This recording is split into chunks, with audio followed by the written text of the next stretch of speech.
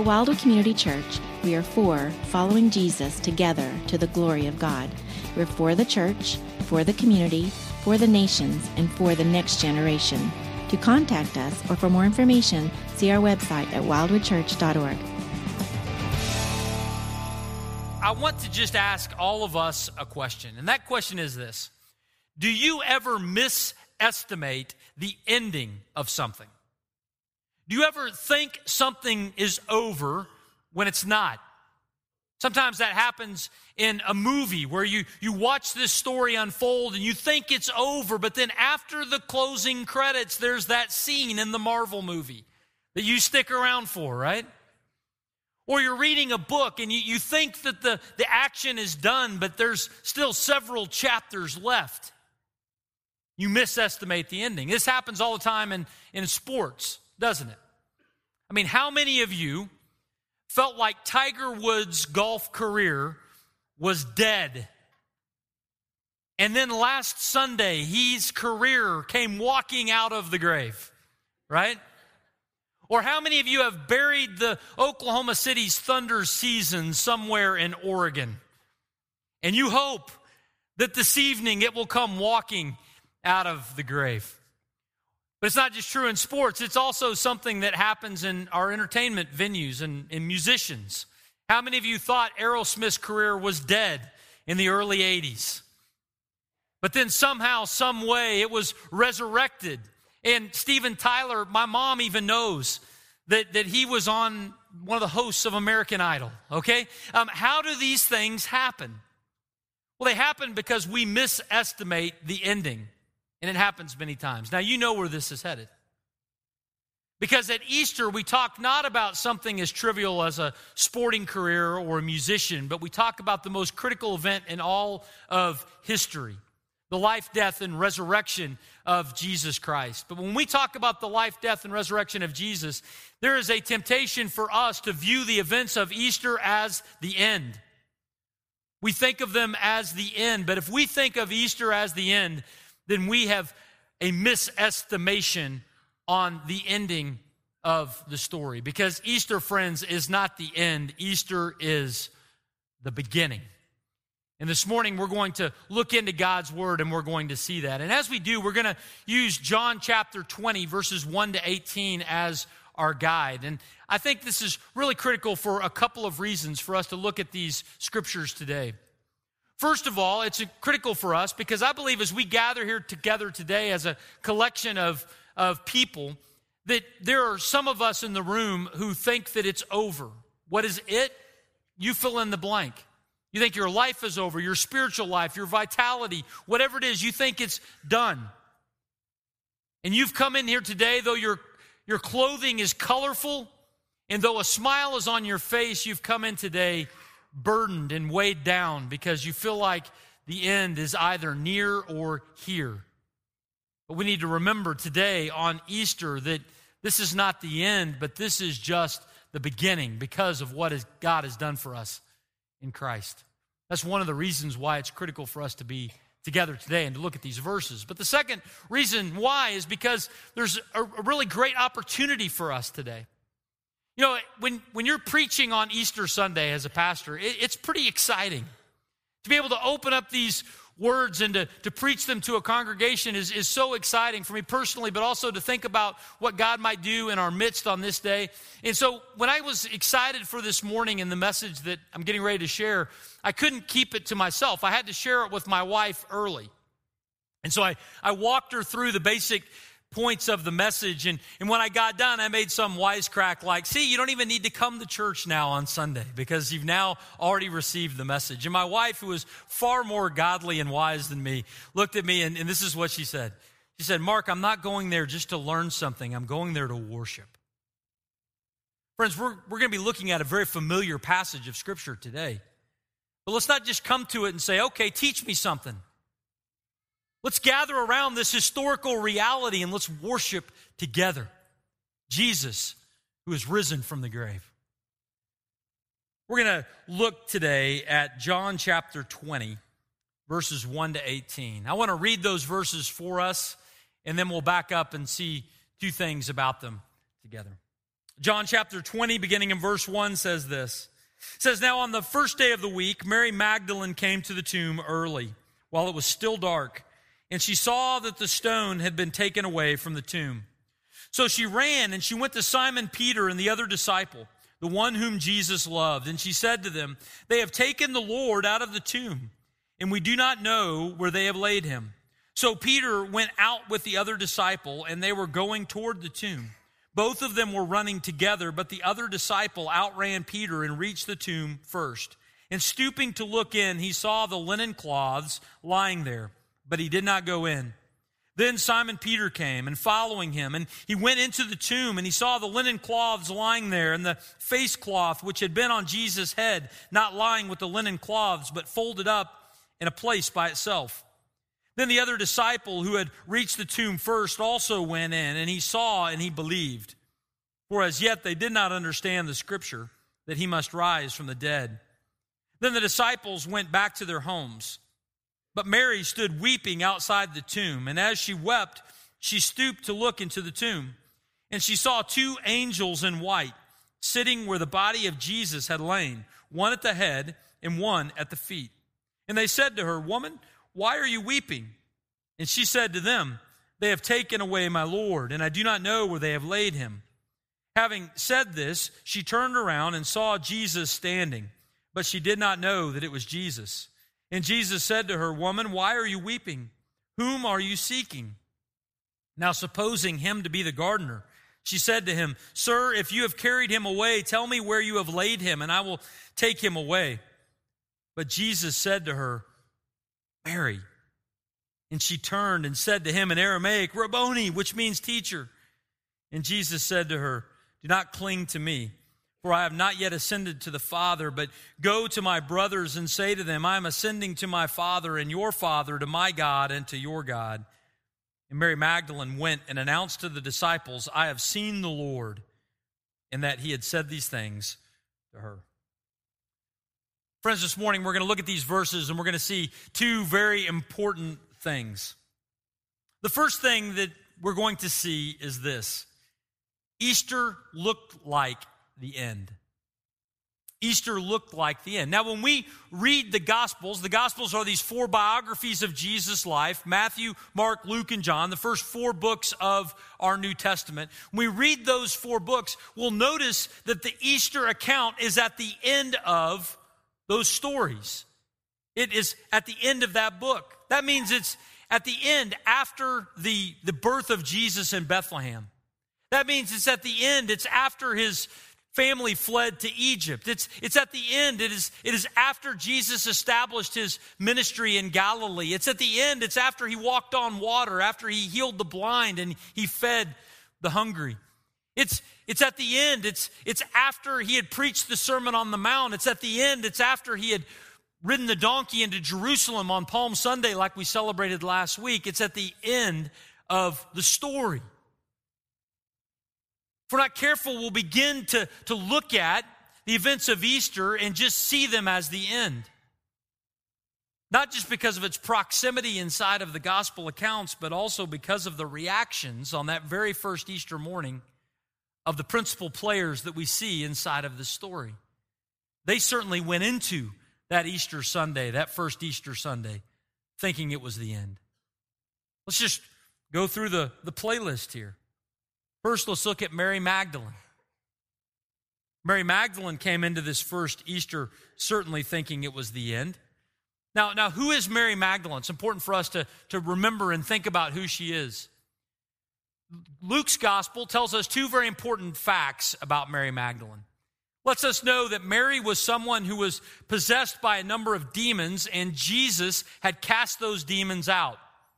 Jesus was the catalyst that had taken her from a social pariah, someone on the outskirts of society, and had restored her to life and to worship and to friends and to family.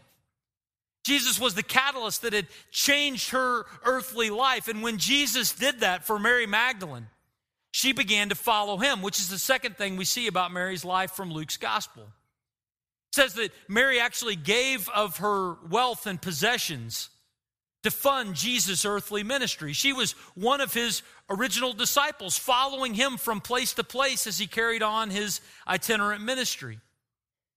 That's who Mary was. She was someone who had a past with Jesus, someone that had a history with him. But when Easter comes around, Mary thinks that that's all she had with Jesus, was a past or a history. She thought it was over. She thought it was the end.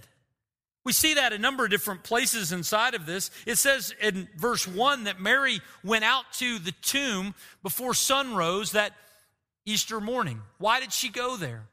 The rest of the gospel accounts let us know that she went there with a few other women to care for a dead body. She thought it was the end, and so she gathered up some spices and she went out with these women to basically take care of Jesus' body. It had been taken off of the cross in haste at the end of that Friday and had been placed in the tomb. And the next day was the Sabbath, so there was a rest. And so the first opportunity after that, they were going to go back and take care of his body a little bit more. It was a way for them to honor that his life was over. It was a way for them to honor the dead. It was a way for them to honor what they knew had ended. That's what she expected. That's why she was going. And when she shows up and she sees that the stone had rolled away, how did she respond? Did she respond and say, "He's risen"? No. How did she respond? She responded and said, "Who has moved the stone? Who has taken away the body of my Lord?" She went out there to honor him like we would take flowers to a graveside on Memorial Day. She went out to honor him. And when she sees the stone is moved, she assumes that someone has taken the body of Jesus to desecrate it. And she's distraught. She thought it was the end. She runs back to the house where the disciples were hiding, and she grabs some muscle to go help her in this situation. And Peter and John go with her back to the site. And when they get back to the site, she again is thinking that this is the end. She's crying, and after John and Peter, they leave, she looks inside to see what they saw inside the tomb, and she sees two angels. One sitting where Jesus' head was, one sitting where his feet used to be. And she sees these angels sitting there, and she doesn't go, "Tell me the good news." Instead, she says, "Can you angels, you angelic beings, can you tell me who has taken the body of my Lord?" She thought it was the end. She leaves the tomb. She's weeping. Jesus himself appears to her, but she's so distraught and in her grief she can't make out who it is. And she just asks Jesus even, what happened to my Lord? Someone has taken his body. Can you please tell me what happened? She thought it was the end. She knew she had a history. She knew she had a past with Jesus. But she felt that it was over. There was no present or future with him. That was the story of Mary on that very first Easter. She thought it was the end. Second person we could look at is John. John's name doesn't appear in this story, but this is inside of John's gospel, and John described himself on a couple of occasions as the disciple whom Jesus loved. That's what's called authorial license, right? Empowered by the Spirit of God. But John, if you could describe yourself as the one whom Jesus loved instead of your own name, wouldn't you do it too? And that's what John does. We also know that it was John who wrote this, because when John writes this story in John chapter 20, he includes only two facts about the story from his perspective. And one of them was what? That he beat Peter to the tomb. That he got there first. John conveniently remembered that fact. We took off and I got there before he did. But what was John thinking on that very first Easter day? You see, John was thinking a number of things. But we know from John's life that John and his brother James, they had a fishing ministry with their father Zebedee up on the Sea of Galilee. And when Jesus called them to follow him, they left that successful business. They left their father and they followed Jesus. It was often on their minds, especially in the days leading up to Jesus going to the cross. Is it going to be worth it to follow you, Jesus? They actually had a conversation with Jesus with their mom involved where they just asked the question, is it going to be worth it for us to follow you? That was something that they were thinking about. And no doubt as John is hiding behind a door on that first Easter morning, he's thinking, I guess it wasn't worth it. Because my hopes and dreams and desires for what Jesus would do and be have not materialized. John may have been thinking that very first day. What about Peter? What was Peter thinking? Well, Peter was also thinking that it was the end. But Peter had a special set of circumstances that would allow him to have a special perspective about what he thought about the end. Peter, even if he believed that Jesus was going to be raised from the dead, probably had a belief that if it wasn't over for Jesus, at least it was over for Peter. Because what had Peter gone through in the last 48 hours or so? He had denied Jesus 3 times in his time of need in a very public way. Peter thought it was over for him. Even after Jesus appears to the other disciples in the later gospel accounts, Peter feels like he's excluded. He goes back to fish. He goes back away from the others. Peter thought that it was over for him because of what he had done. We look at the events of this first Easter. Mary thought it was over. John thought it was over. Peter thought it was over. And even when we look at the person of Jesus himself, early before the resurrection, it would have looked like it was over. Jesus had died a very public death at the hands of professional executioners. He would have had a spear stuck in his side to verify that he had actually died. It was like the medical examiner of the day verifying death, issuing the death certificate. He was laid inside of a tomb and wrapped in cloths. It looked like the end.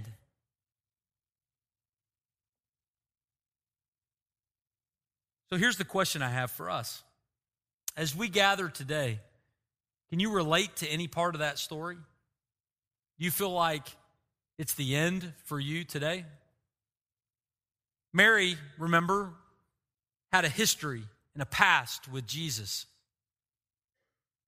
She was tempted to think that's all she had. And I think there's a temptation for several of us in this room to feel the same way. We feel like we had a connection to Jesus in the past that was meaningful, but that's all it was. It was in our past. It was an excitement when we were in youth group or at Vacation Bible School. There was an excitement when we went to camp. There was an excitement when we were part of that campus ministry or when we were on that mission trip. We feel like we have a past with Jesus, but we feel like that's over now. We're at the end or we're near the end. The excitement was back here. We live now in a different reality. And this Easter Sunday, can anybody relate to that? Anybody relate to John?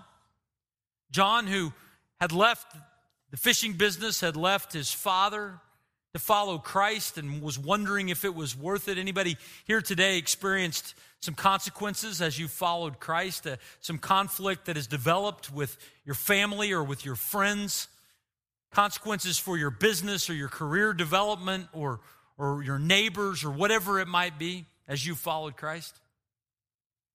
You're here today wondering, are we at the end? Is it really worth it to follow Christ given the hardship and the difficulty or the uncertainty that we've had to deal with or even the struggle that we're going through currently? Are we wondering if it's worth it? Are we like John?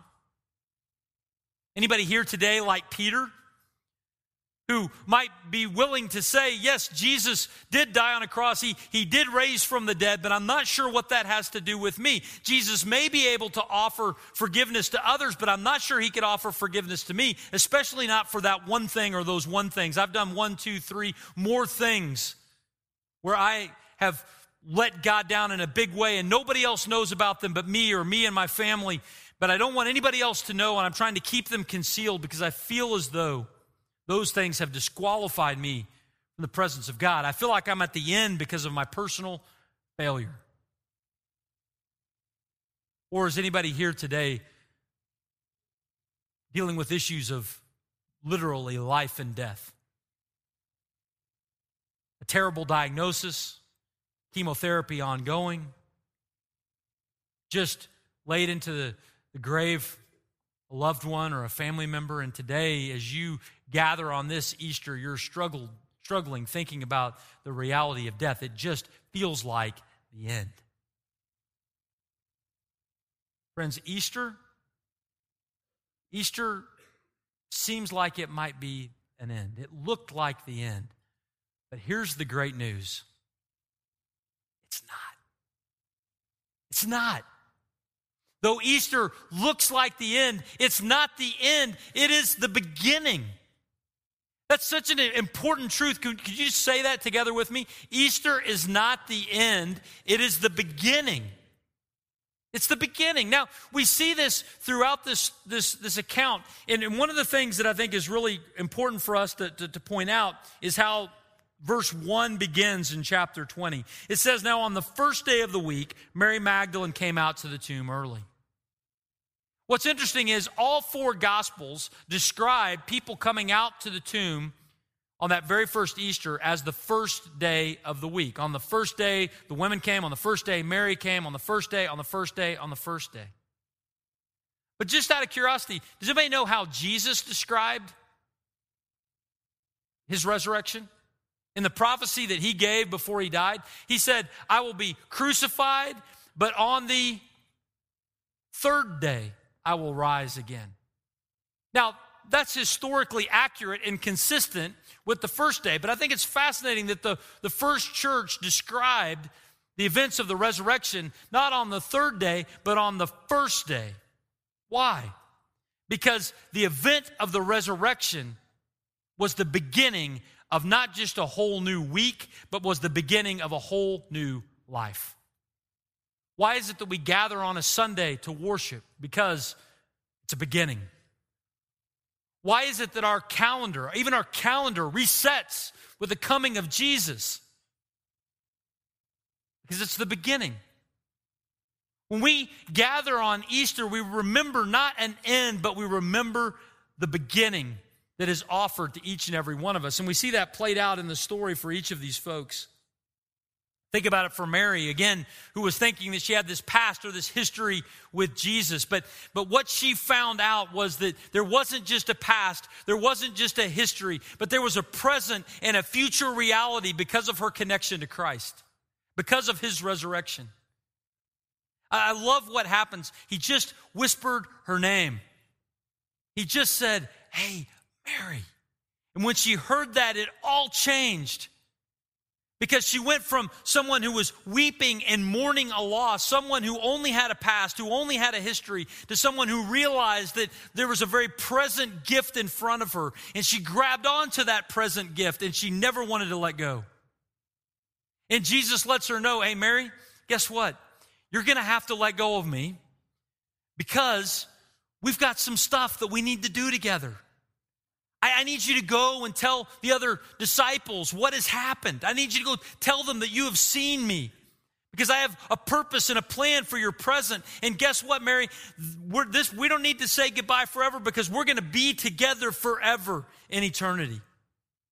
Mary found out that she did not just have a past or a history, but she had a present and she had a future because of the resurrection. What did John find out as he walked in the tomb and he looked and he saw that it was empty? It says that he believed in that moment. He may not have understood everything, but he believed that Jesus was raised from the dead. And in that moment, John realized that Jesus was able to deliver on the promises that he had given. He knew that Jesus was worth following because he was worthy, because he had been raised from the dead. And not only that, but Jesus, because he was risen from the dead, would be able to make good on his promises in a time frame that ran much longer than just John's little earthly life. John didn't have to see it all in his earthly life for it to make sense because there was a resurrection. John could understand that Jesus could make good on all of these promises in eternity. What about Peter? We don't see it play out in the verses that I read, but if you were to keep reading inside of John's gospel, you would see that Jesus very intentionally, very purposefully goes to Peter and reinstates him in ministry. He says, "Peter, it's not over.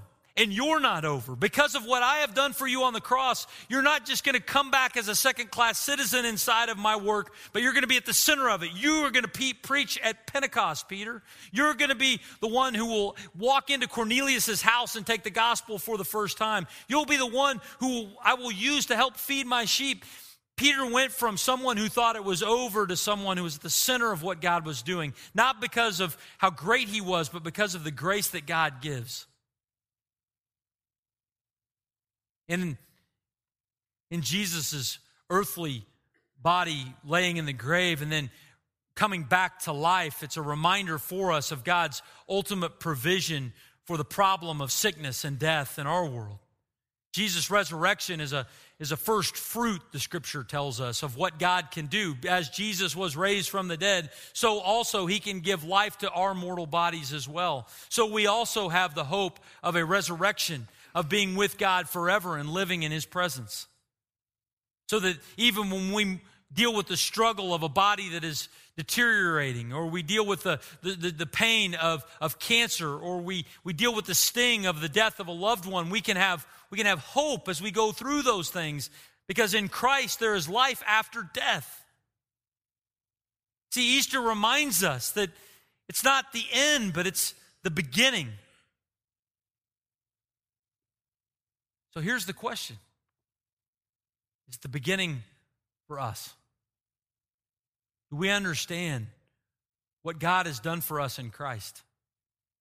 And are we willing, like John, to believe and embrace it in faith? I want to walk through an exercise with us that is different than what we sometimes will do here at Wildwood, but I just want to have a series of statements connected to what we have looked at this morning. And I'm going to put them up on the screen, and I'll give you a minute to read them, because I'm not asking you to just say them blindly. I want you to think about it. And if what's on the screen is indicative of what's in your heart and what you believe, after we have it on the screen for a moment, I'm going to give us an opportunity to say those things together and to declare these beliefs to God. So let's look at this.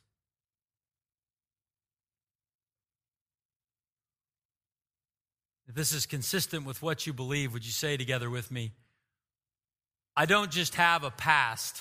In Christ, I have a present and a future.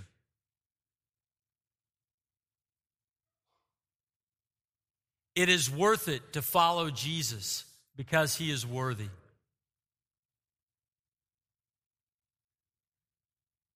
Jesus can forgive all my sins, even that one. In Christ, I do not need to fear death.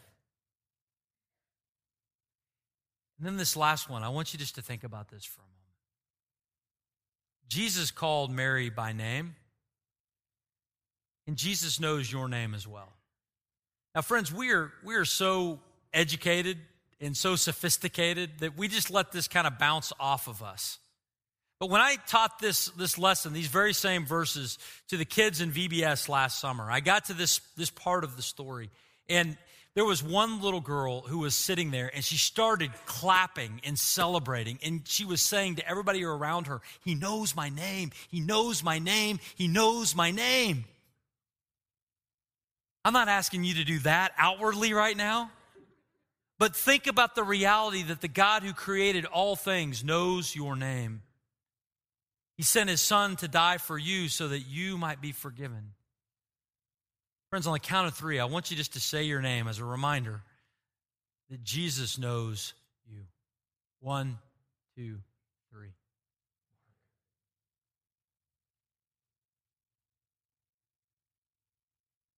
Friends, as we gather on Easter, I'm reminded that 29 years ago, on the evening of Easter, that I began to follow Christ. I gave my life to him. It was a beginning for me.